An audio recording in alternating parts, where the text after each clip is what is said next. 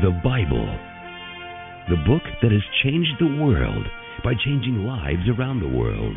Men and women, Young and old. the Bible has changed my life.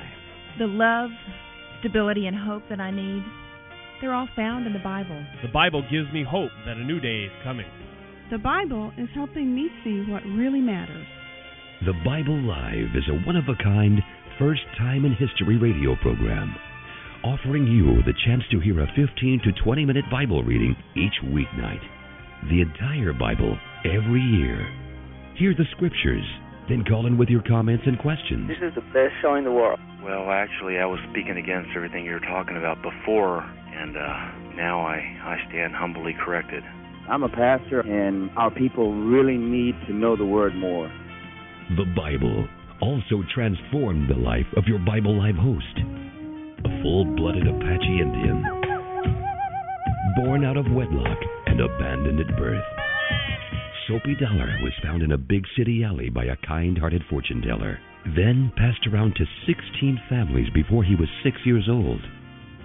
Placed in a home for homeless and delinquent boys, Soapy Dollar heard the Bible's life-changing message at the age of 8, and the course of his life was changed.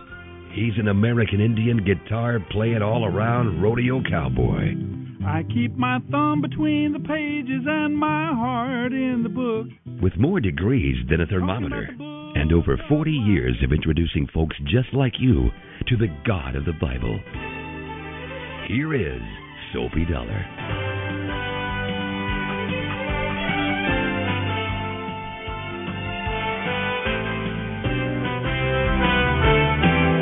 And here we are, thanking you for being along with us tonight for the Bible Live. We are making our way through the second and the fourth of the four letters that Paul wrote to the church in Corinth. We call them 1st and 2nd Corinthians. There was a prior letter and a third letter that have been lost. The reason we know that, of course, is they are referenced in these very letters of 1st and 2nd Corinthians. These two letters to the Corinthians, they're very different in character. The first letter was Paul writing because of the problems that there were in the church, divisions. I'm following Paul, I'm following Apollos, other people are following Peter or Cephas. We see Paul dealing with that. We see him dealing with problems of immorality. The city of Corinth, was a port city, is extremely immoral. There were pagan temples which used over 1,000 men and women prostitutes. There were all kinds of idolatry, of course, and in the meat that was sacrificed to these idols. There were all kinds of questions and problems, and Paul has to deal with so many of those, plus answering some of the specific questions that the people of Corinth had written to him. Now, as we've moved into 2 Corinthians, and we pick up tonight in chapter 4, Paul now is having to defend his own apostolic authority, his investment in the people of Corinth, and also the revelation that God had given to him personally, that Jesus himself had appeared to him. Now Paul is discussing death and the new bodies that we will have as God's people, the victory that we have because of Christ over death, hell, and the grave. Before we get to that, though, let's go to our reading from the book of Proverbs, our wisdom and worship segment here on the Bible Live. Proverbs 21:16 through 31. The person who strays from common sense will end up in the company of the dead. Those who love pleasure become poor. Wine and luxury are not the way to riches. Sometimes the wicked are punished to save the godly, and the treacherous for the upright. It is better to live alone in the desert than with a crabby, complaining wife. The wise have wealth and luxury, but fools spend whatever they get. Whoever pursues godliness and unfailing love will find life, godliness, and honor. The wise conquer the city of the strong and level the fortress in which they trust. If you keep your mouth shut, you will stay out of trouble. Mockers are proud and haughty. They act with boundless arrogance. The desires of lazy people will be their ruin, for their hands refuse to work. They are always greedy for more, while the godly love to give.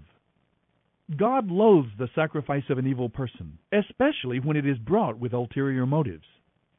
A false witness will be cut off, but an attentive witness will be allowed to speak. The wicked put up a bold front, but the upright proceed with care. Human plans, no matter how wise or well-advised, cannot stand against the Lord. The horses are prepared for battle, but the victory belongs to the Lord. End of reading Proverbs 21:16 through 31.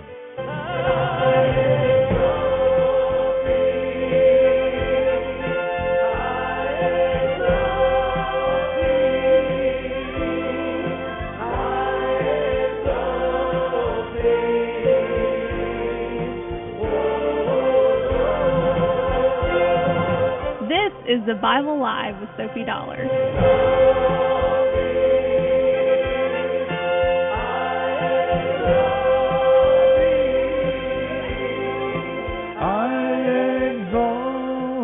Yeah, can hardly keep from singing along. I really do enjoy these beautiful songs of worship as we read through the Scriptures together. One of my favorite Proverbs is verse 31 that we read tonight. The horse is prepared for the day of battle, but the victory belongs to the Lord. I like it because it gives us that careful balance between our part and God's part. Yes, we have to take steps of obedience, steps of faith. Obedience is not an end within itself, or it becomes legalism. And, of course, I like the way that puts it, being an old rodeo champion and growing up on a ranch. I like the idea that you got to saddle up the horse and cinch up and get everything ready.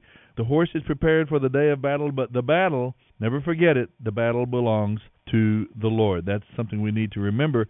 In all of the different challenges and all the different battles of our life, we take steps of faith, obey the Lord, trust Him, do the right thing, and then we trust in God to give us the victory. I like that verse a lot. From the book of Proverbs 21:31. Now we're going to pick up in 2 Corinthians chapter 4. Paul is discussing the beauty and the power and the glory of the new covenant. We don't earn or accomplish salvation by our good works. We receive it as a free gift, and then God works in us to transform us, not with laws from the outside, but He writes the laws on our hearts. And there's that beautiful passage, where the Spirit of the Lord is, there is freedom. As Americans, we must never forget that essential truth. Now we pick up at the end of chapter 4, just before we go into chapter 5, Paul will talk about our new resurrection bodies. 2 Corinthians 4:16 through 9:15. 2 Corinthians 4. That is why we never give up. Though our bodies are dying, our spirits are being renewed every day. For our present troubles are quite small and won't last very long. Yet they produce for us an immeasurably great glory that will last forever. So we don't look at the troubles we can see right now. Rather, we look forward to what we have not yet seen. For the troubles we see will soon be over, but the joys to come will last forever. 2 Corinthians 5. For we know that when this earthly tent we live in is taken down, when we die and leave these bodies, we will have a home in heaven, an eternal body made for us by God Himself and not by human hands. We grow weary in our present bodies, and we long for the day when we will put on our heavenly bodies like new clothing. For we will not be spirits without bodies, but we will put on new heavenly bodies.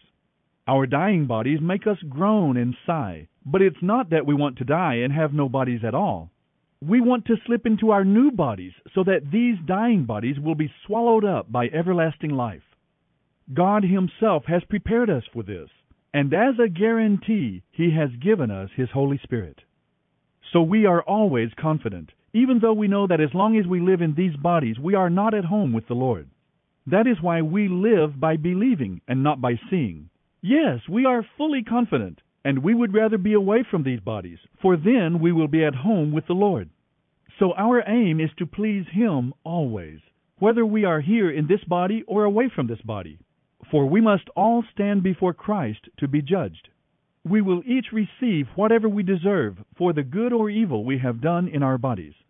It is because we know this solemn fear of the Lord that we work so hard to persuade others. God knows we are sincere, and I hope you know this too. Are we trying to pat ourselves on the back again? No, we are giving you a reason to be proud of us, so that you can answer those who brag about having a spectacular ministry rather than having a sincere heart before God. If it seems that we are crazy, it is to bring glory to God. And if we are in our right minds, it is for your benefit. Whatever we do, it is because Christ's love controls us. Since we believe that Christ died for everyone, we also believe that we have all died to the old life we used to live. He died for everyone so that those who receive His new life will no longer live to please themselves. Instead, they will live to please Christ, who died and was raised for them. So we have stopped evaluating others by what the world thinks about them. Once I mistakenly thought of Christ that way, as though he were merely a human being. How differently I think about him now. What this means is that those who become Christians become new persons. They are not the same anymore, for the old life is gone. A new life has begun. All this newness of life is from God, who brought us back to himself through what Christ did. And God has given us the task of reconciling people to him. For God was in Christ, reconciling the world to himself, no longer counting people's sins against them. This is the wonderful message he has given us to tell others. We are Christ's ambassadors, and God is using us to speak to you. We urge you, as though Christ himself were here pleading with you, be reconciled to God. For God made Christ, who never sinned, to be the offering for our sin, so that we could be made right with God through Christ. This is the Bible Live with Soapy Dollar. 2 Corinthians 6. As God's partners, we beg you not to reject this marvelous message of God's great kindness. For God says, at just the right time I heard you. On the day of salvation, I helped you. Indeed, God is ready to help you right now. Today is the day of salvation. We try to live in such a way that no one will be hindered from finding the Lord by the way we act, and so no one can find fault with our ministry. In everything we do, we try to show that we are true ministers of God. We patiently endure troubles and hardships and calamities of every kind. We have been beaten, been put in jail, faced angry mobs, worked to exhaustion, endured sleepless nights, and gone without food. We have proved ourselves by our purity, our understanding, our patience, our kindness, our sincere love, and the power of the Holy Spirit. We have faithfully preached the truth. God's power has been working in us. We have righteousness as our weapon, both to attack and to defend ourselves. We serve God, whether people honor us or despise us, whether they slander us or praise us. We are honest, but they call us impostors. We are well known, but we are treated as unknown. We live close to death, but here we are, still alive. We have been beaten within an inch of our lives. Our hearts ache, but we always have joy. We are poor, but we give spiritual riches to others. We own nothing, and yet we have everything. Oh, dear Corinthian friends, we have spoken honestly with you. Our hearts are open to you. If there is a problem between us, it is not because of a lack of love on our part, but because you have withheld your love from us. I am talking now as I would to my own children. Open your hearts to us. Don't team up with those who are unbelievers. How can goodness be a partner with wickedness? How can light live with darkness? What harmony can there be between Christ and the devil? How can a believer be a partner with an unbeliever? And what union can there be between God's temple and idols? For we are the temple of the living God. As God said, I will live in them and walk among them. I will be their God, and they will be my people. Therefore come out from them and separate yourselves from them, says the Lord. Don't touch their filthy things, and I will welcome you. And I will be your father, and you will be my sons and daughters, says the Lord Almighty. This is the Bible Live with Soapy Dollar. 2 Corinthians 7. Because we have these promises, dear friends, let us cleanse ourselves from everything that can defile our body or spirit, and let us work toward complete purity because we fear God. Please open your hearts to us. We have not done wrong to anyone. We have not led anyone astray. We have not taken advantage of anyone. I'm not saying this to condemn you, for I said before that you are in our hearts forever. We live or die together with you. I have the highest confidence in you, and my pride in you is great. You have greatly encouraged me. You have made me happy despite all our troubles. When we arrived in Macedonia, there was no rest for us. Outside there was conflict from every direction, and inside there was fear. But God, who encourages those who are discouraged, encouraged us by the arrival of Titus. His presence was a joy, but so was the news he brought of the encouragement he received from you. When he told me how much you were looking forward to my visit, and how sorry you were about what had happened, and how loyal your love is for me, I was filled with joy. I am no longer sorry that I sent that letter to you, though I was sorry for a time, for I know that it was painful to you for a little while. Now I am glad I sent it, not because it hurt you, but because the pain caused you to have remorse and change your ways. It was the kind of sorrow God wants His people to have, so you were not harmed by us in any way. For God can use sorrow in our lives to help us turn away from sin and seek salvation. We will never regret that kind of sorrow, but sorrow without repentance is the kind that results in death. Just see what this godly sorrow produced in you. Such earnestness, such concern to clear yourselves, such indignation, such alarm, such longing to see me, such zeal, and such readiness to punish the wrongdoer. You showed that you have done everything you could to make things right. My purpose was not to write about who did the wrong or who was wronged. I wrote to you so that in the sight of God you could show how much you really do care for us. We have been encouraged by this. In addition to our own encouragement, we were especially delighted to see how happy Titus was at the way you welcomed him and set his mind at ease. I had told him how proud I was of you, and you didn't disappoint me. I have always told you the truth, and now my boasting to Titus has also proved true. Now he cares for you more than ever when he remembers the way you listened to him and welcomed him with such respect and deep concern. I am very happy now because I have complete confidence in you. This is the Bible Live with Soapy Dollar. 2 Corinthians 8.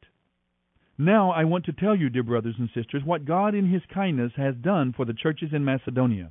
Though they have been going through much trouble and hard times, their wonderful joy and deep poverty have overflowed in rich generosity.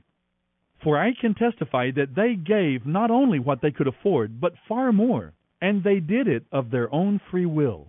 They begged us again and again for the gracious privilege of sharing in the gift for the Christians in Jerusalem. Best of all, they went beyond our highest hopes. For their first action was to dedicate themselves to the Lord, and to us for whatever directions the Lord might give them.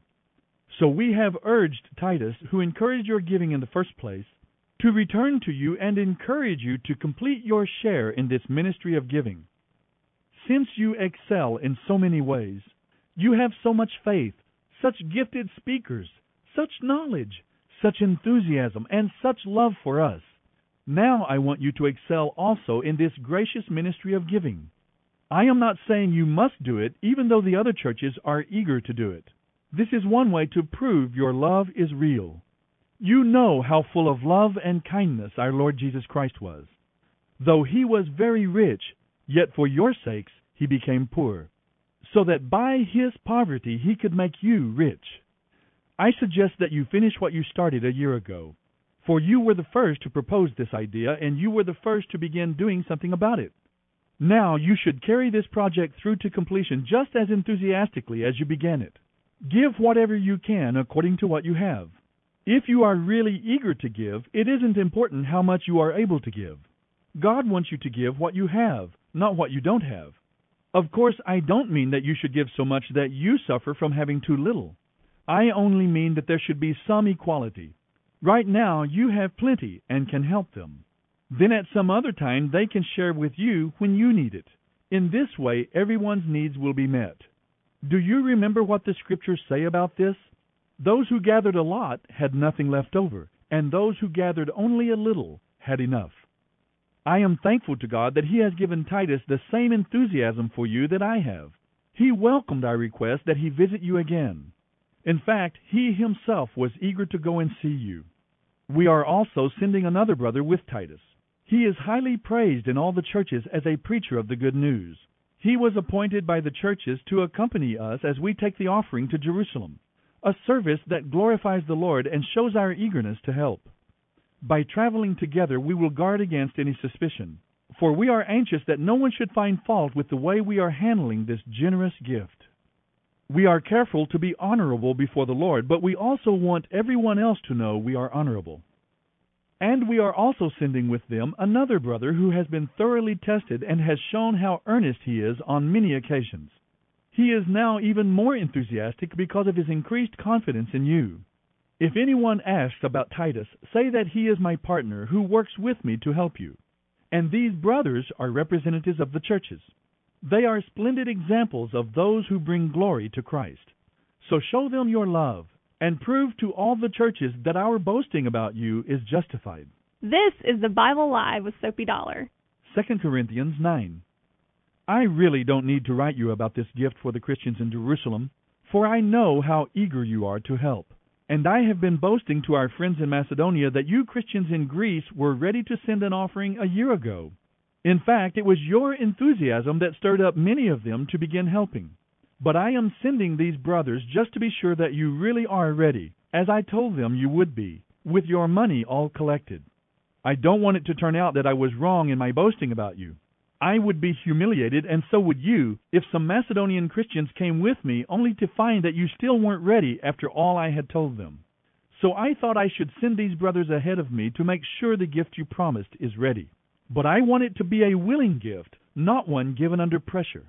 Remember this, a farmer who plants only a few seeds will get a small crop, but the one who plants generously will get a generous crop. You must each make up your own mind as to how much you should give. Don't give reluctantly or in response to pressure, for God loves the person who gives cheerfully, and God will generously provide all you need. Then you will always have everything you need and plenty left over to share with others. As the Scriptures say, godly people give generously to the poor. Their good deeds will never be forgotten. For God is the one who gives seed to the farmer and then bread to eat.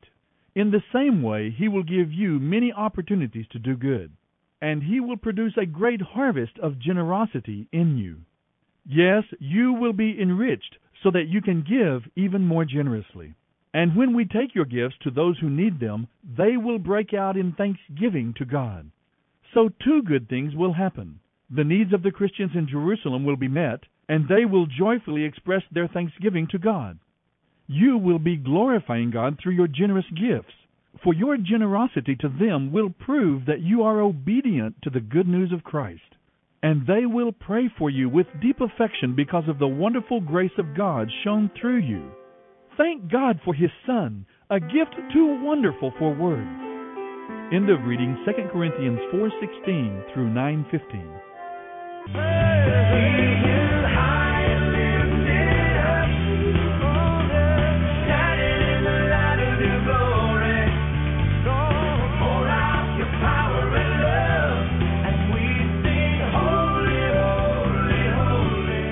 As always, the Scriptures tie together beautifully from Proverbs chapter 21. Some people are always greedy for more, but the godly love to give. One of the things I have noticed over these many years now, 4 decades of ministry, is that when someone has a genuine encounter with God, repented of sin and by grace through faith has come into a relationship with God, one of the most common and one of the most certain results is an explosion of generosity. Almost immediately, people, when they've really had an encounter with God, there is an impulse to give. And I'm not just talking about money. I'm talking about wanting to give their time, wanting to help others. The presence of God in their lives begins to show itself by their impulse to give of themselves to others. And it's one of the most certain consequences, one of the most certain byproducts of the new birth. Paul highlights that tonight in his letter to the Corinthians. In chapters 8 and 9, he is talking to them about giving, about this special offering that was being taken from the different churches around the empire. Paul was putting together an offering from these congregations, sending back to help the poor church, the suffering church in Jerusalem. And he enjoins the people of Corinth to participate. Now, it was Titus, he says, who first brought to them the idea of this offering, but they were enthusiastically embracing it, and he compliments them for that and encourages them to follow through on that impulse of generosity and giving. Paul makes himself accountable for the money, but he says, I'm going to be going with Titus. I want to guard against any criticism for the way we handle this gift. We are careful to be honorable before the Lord, but we also want everyone else to know that we are honorable. So he has accountability, human accountability, and that's always a good thing in the handling of finances. One of the most explosive mixes in the world is religion and money, faith and money. You must be open and above board and clearly clearly separating monetary motivation. That's one of the things I'm so grateful for our ministry with Campus Crusade. We have a team of men and women who serve us and help us and love us and pray for us. They support us in the ministry. For 40 years, we have been serving the Lord in this way, and some have been supporting all those years, $10 a month, $15 a month, $20 a month. We have a wonderful team of ministry partners. That allows us to give ourselves away in the ministry. We never have to put a price tag on what it is to minister to others, on projects, evangelism, outreaches, and so on. We do encourage you, even as Paul does here, to be generous in giving to the cause of Christ. No mention is made here of anything like the tithe. The tithe is an Old Testament concept. Totally and absolutely Old Testament. Paul in the New Testament enjoins us to be generous. Some believers should give far more than 10%, giving 40, 50, 60, 80%. We should be investing that in others. So the tithe is not mentioned, but generosity is certainly enjoined. There could be much said about the reading tonight. We are not spirits without bodies, Paul declares. We are a living spirit. This is a very important formula. We are a living spirit. That's the house of the will. The essence of you defined as a person, your will, your independent will of being. That is, you are a living spirit. You possess a soul with the capacity of reason and emotional response.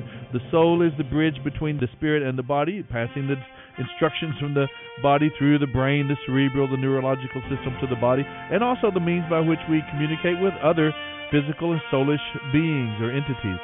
Paul gives us a good anthropological statement there about the nature of man, and that we'll have new bodies for our spirits in heaven. But let's remember generosity. God enjoins generosity. The Bible Live with Soapy Dollar. Soapy reads from the New Living Translation by Tyndale House Publishers. The Bible Live is dedicated to helping promote spiritual revival across America, and your prayers and financial support are needed. Please mail your tax-deductible gift to the Bible Live Post Office Box 18888. That's the Bible Live, P.O. Box 18888, San Antonio, Texas 78218. You may also make credit card donations at the ministry website, thebiblelive.com. Now don't forget, join us each weekday for the Bible Live with Soapy Dollar. Start today, and in 1 year's time, we will read and respond together to the entire Bible. Let the most important word you hear each day be God's Word.